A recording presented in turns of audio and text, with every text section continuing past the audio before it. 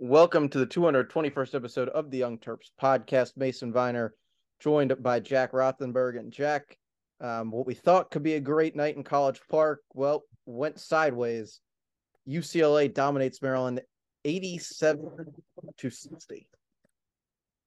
Yeah, what quickly was a whiteout, full crowd, really within the first 5 minutes was a big disappointment for Maryland. I think a lot of people were expecting coming off of those two close losses against Wisconsin, Tennessee, maybe a bounce back game at home, maybe the crowd lift them up a little bit. But as we heard Williard say after the game, I think those two games were pretty mentally draining. They were also on the road, so I think that played a big factor. I think coming home, they just didn't have the emotional juice to get up for this game. And obviously that showed being blown out by 27 at home. Yeah, and it was ugly from start to finish for Maryland. They finished the game shooting as a team 40%, but at one point, for most of the game, that number was down below 30. They end up shooting 37% from three as well. For most of the game, that number was below 10. And really failed to challenge a UCLA team that had struggled at times with competition that was, I guess, ranked at least at Maryland's level.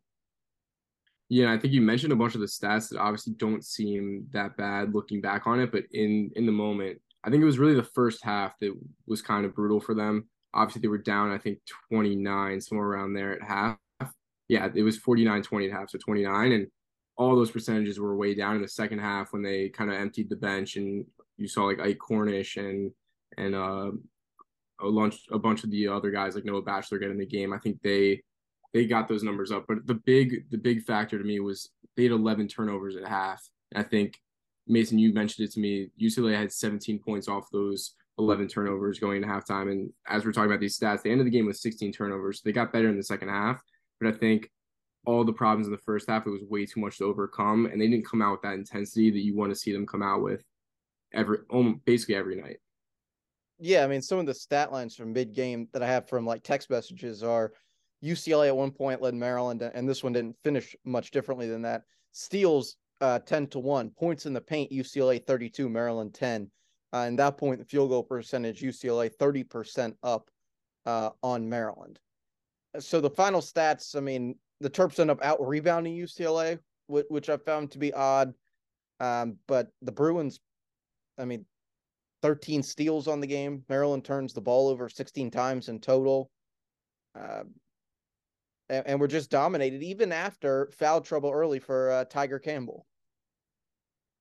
Yeah, I think when you look at UCLA, the two main factors that you're going to look at with namesake, they're going to be Jaime Jaquez and Tiger Campbell. But even from the tip, they didn't really need to do too much. I think Tiger Campbell finished with under 10 points, and he wasn't really a big factor in this game. He had 9 points, but usually he's one of their main scorers. But right from the jump, Maryland got mauled, and it wasn't even close. And one bright spot that I will mention for Maryland that I think was good to see was Ian Martinez. He was the leading scorer for Maryland.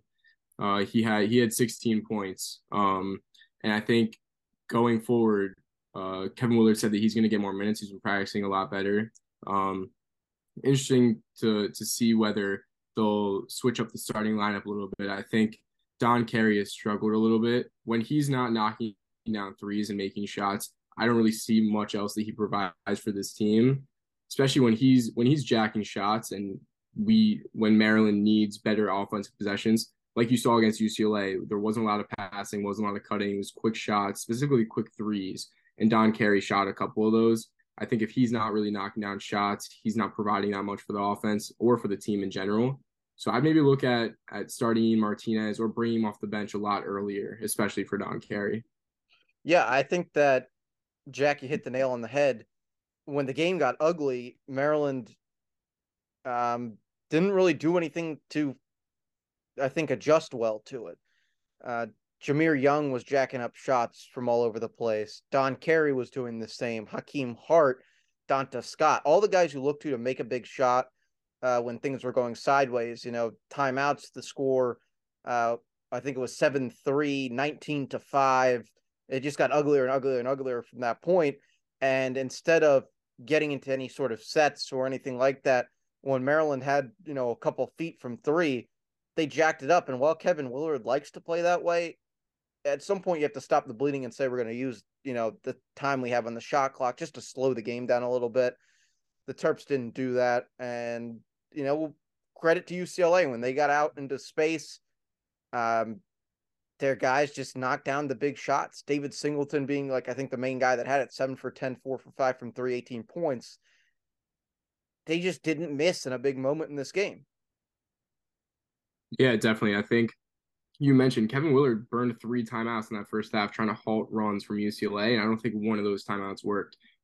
I'm pretty sure in all 3, if not 2 of the 3, he called a timeout, and right out of the timeout, Maryland turned over the ball on a live ball turnover, leading to easy layups for UCLA. So I think that was also a big factor. Something I wanted to point out that I was looking for going into this game, you see Jaime Jaquez and Dante Scott. I think they're 2 pretty similar body builds and types of players. They like to back down guys, get easy baskets. I was looking for Dante Scott to play a similar game, backing down Jaime Jaquez, trying to get some fall away jumpers easy in the lane baskets. And I didn't really see that much. As we're talking about, they were shooting a lot of threes, which I didn't love to see. But you saw Jaime Jaquez. He, like I was talking about, didn't really need to dominate in this game based off the score. He still had 14 points, but the way he plays, I really like that. And I want to see Dante Scott kind of move forward in that similar role. Yeah, I mean, you look at just what he brings to the table, and he's clearly the leader of that basketball team. And right now, in moments like that, they're going to count on Jaquez. I mean, Jameer Young's been that guy for Maryland, but he didn't step up in that way. When he had an off night, which the stat line is horrendous from Jameer Young in this game, Maryland didn't have anything in the tank. I mean, they played brutal schedule coming into this game, and it doesn't really excuse the performance, but UCLA just had it clicking, and it felt like Maryland needed a fast start. They needed something to pick them up quickly, get the crowd involved in the game, and get going, and it just didn't come. And UCLA knew that they punched Maryland in the face early. There was a good chance that it was going to be a knockout punch in this game. And the Terps just lacked the guy that was going to settle the game down and find it. And that's a player that an experienced team's made now back-to-back deep runs into March, the Final Four 2 years ago, Sweet 16 last year, and has carryover players from that. They have a little bit more of that winning experience that right now this Maryland team just not there. Yeah, and to make matters worse, Julian Reese didn't play the entire second half due to a shoulder injury. After the game, Willard said that the training staff held him out for precautionary reasons, and due to the score, Willard didn't see a reason to put him back in. Maryland, 2 games coming up. They'll play at home against St. Peter's and UMBC before opening Big Ten play to start the new year.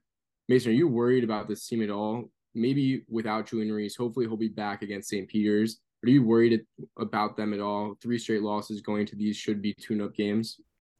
No, Jack, I'm not, but I wouldn't exactly be pressed to bet the Terps this week on DraftKings against St. Peter's or UMBC.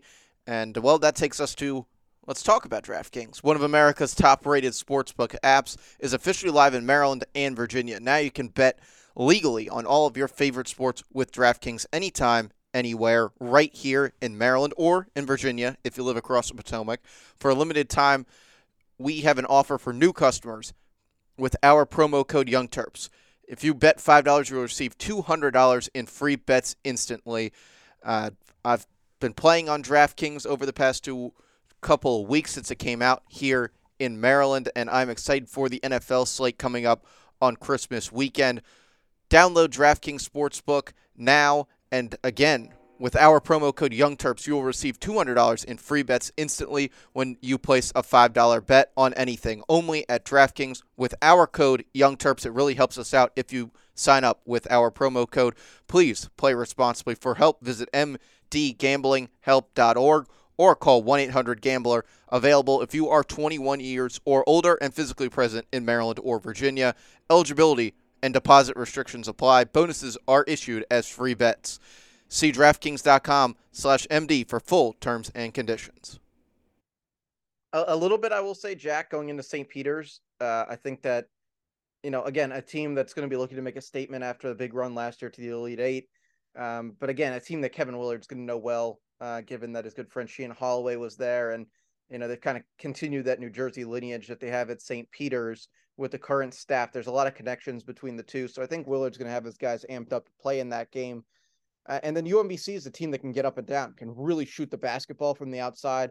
Has kind of continued Coach Ryan Odom's philosophy, even though he's now moved on to Utah State. So the UMBC game, I think, is more of a concern for Maryland, because if you turn in a shooting performance like the one that you had on Wednesday night, and you play a team in UMBC, if you look at a stat line that's absolutely out of this world, look at UMBC's shooting percentage against Coppin State from earlier this year, where they scored 60 points in the first half of the game. You can be in trouble. That's a team that can beat anybody if they shoot the basketball like that. Again, they're playing out of this world that night. But again, two teams are going to be looking to make a statement against you. There's always something to be afraid of when you're playing this way. If Maryland shoots the ball 21 for 52 and 10 for 27 from three, there's a chance that any team can beat them. That's the big concern. Last point on what you mentioned is Julian Reese right now is really struggling. He's not a true five. Maryland would be better off in some ways with a guy like DeMonte Dodd in there that honestly knew his role, that would go in there and give Maryland 4 fouls and 4 points, but they were timely. All of them were timely. Julian Reese is really a power forward that's being thrown into being the only center on a roster. I know everybody and their mother kind of pointed that one out going into this season, but it didn't show against some of the ACC teams and against St. Louis. Well, it's starting to show now that you've played 10 games and there's 10 games worth of film on you. Right. I think in the first 8 games when they looked incredible, I think people kind of overlooked that fact that Julian Reese was going to be undersized moving into these bigger games, and people kind of overlooked it, but now it's coming into light. And I think it is going to be a big problem for Maryland moving forward. But I think for Kevin Willard, until he gets his full recruiting class, his full guys, you can't really blame anybody for this situation. I think they're just gonna have to deal with it and move forward and scheme up different ways to defend guys in the Big Ten. And I think one big problem for Maryland, no matter who's on the floor, they have to get out to fast starts, especially in these upcoming games when they're playing UMBC and St. Peter's. If they're not scoring points early, it's gonna be an ugly matchup. And I think playing these worst teams, if you can get out to a big start, go up 10, 20 points early, I think that puts the team away and they can kind of move forward and kind of get past those teams. But in the past 3 games, I think it's been less than 10 points in the first 10 minutes of the first half, which isn't going to cut it against these high-level programs. And you've seen that against Wisconsin, Tennessee, and UCLA. So I think moving forward, even in Big Ten play, moving past these next couple games they have to get out to fast starts, and that's going to keep them in games and keep them in high-level competition. Well, what it also allows you to do when you're playing high-scoring basketball is rotate a guy like Pat Emilian into the game and have him be effective. When you're playing slow, grinded-out teams, our 6'6" backup center, while he's probably one of my favorite players, if not my favorite player on the roster, isn't really able to cut it. The other thing that you have to look at is, you mentioned it earlier, guys like Don Carey, Julian Reese, Emilian, like you have this list of right now offensive zeros. And when you're trying to play 5 out, you're trying to be effective and getting to the basket and turning games into high scoring that really shouldn't be. You can't have guys that don't score. Everybody has to produce on offense. And right now, without that, I think that you're more or less seeing the team that was projected in the bottom half of that conference. When everybody's hitting their shots, I think we all saw a team that was getting predicted as a 2 seed that was ranked number 13 in the country, that again had a shot against Tennessee, had a shot against Wisconsin, and finally just it never came around in this game. And you saw possibly what was looking like it could be the ugliest game in the history of the Xfinity Center. They ended up saving face with that, not losing by 30, but was awful close to the worst game in the history of a basketball building that has not seen many bad teams, but certainly hasn't always seen great teams. Yeah, and last thing I'll say on what they can change is, obviously we know what they can do on the defensive end with the press and different schemes that Willard has. But I think specifically on the offensive end, we talked about not settling for threes and not settling for long shots, especially early in the shot clock. I think early in games, they have to look for Jameer Young, Hakeem Hart, different guys to drive the paint, get easy baskets in the paint area, which will then open up kickouts for those 3-point opportunities that we know that they love to shoot. And also, when they're playing great defense, getting out in transition is obviously going to be a key. You talked about not getting in these grinded out games like we saw against Tennessee and Wisconsin. If they can get runouts, get easy baskets at the rim, but then also being able to get wide open 3-point shots, even though I don't think they've been able to hit them at as of a high rate as we would have liked, talking about those open 3-point shots. I think that's just an easy way to get points, stay in games, get out to early leads.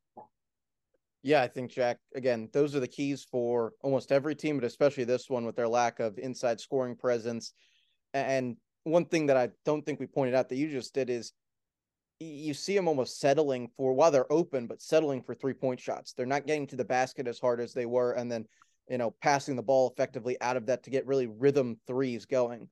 Instead, it almost looks like they're playing more of that NBA up and down style where they'll take any shot that's open, and well, it's just not working right now. But a couple of tune-up games coming. Jack, I'll ask my last question for you on this one. The same one back to you. Concern against St. Peter's or UMBC? I'm not very concerned. I'd say on a 1 to 10 scale, I'm at a 2. I think they should be able to get through these 2 games. Like you said, I think UMBC poses the bigger threat than St. Peter's. But I think they'll be able to get through them. My main concern is when Maryland faces Michigan on the 1st. I think that's when we'll start to see who this team truly is, getting into January, February. Yeah, and the Terps' next game coming up on the 22nd, so a big, well-earned break for Maryland. I think they're going to fall out of the rankings. If not, they'll be right at the end of the top 25 this coming week and back in action again December 22nd. That's Thursday at 6:30 on the Big Ten Network against St. Peter's. Then on the 29th at 7 on ESPNU against UMBC.